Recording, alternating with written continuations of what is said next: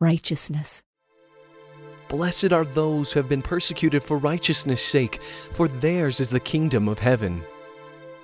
Don't think that I came to destroy the Torah or the prophets. I didn't come to destroy, but to fulfill.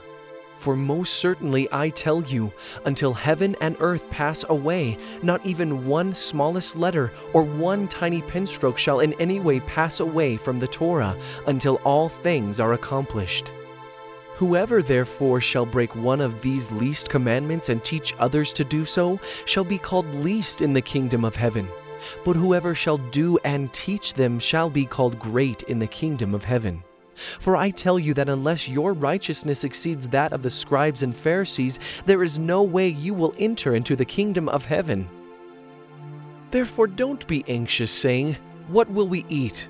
What will we drink? Or with what will we be clothed?" For the Gentiles seek after all these things, for your heavenly Father knows that you need all these things. But seek first God's kingdom and His righteousness, and all these things will be given to you as well. Therefore don't be anxious for tomorrow will be anxious for itself. Each day's own evil is sufficient. Those who are healthy have no need for a physician, but those who are sick do. I have not come to call the righteous, but sinners to repentance. John indeed baptized in water, but you will be baptized in the Holy Spirit.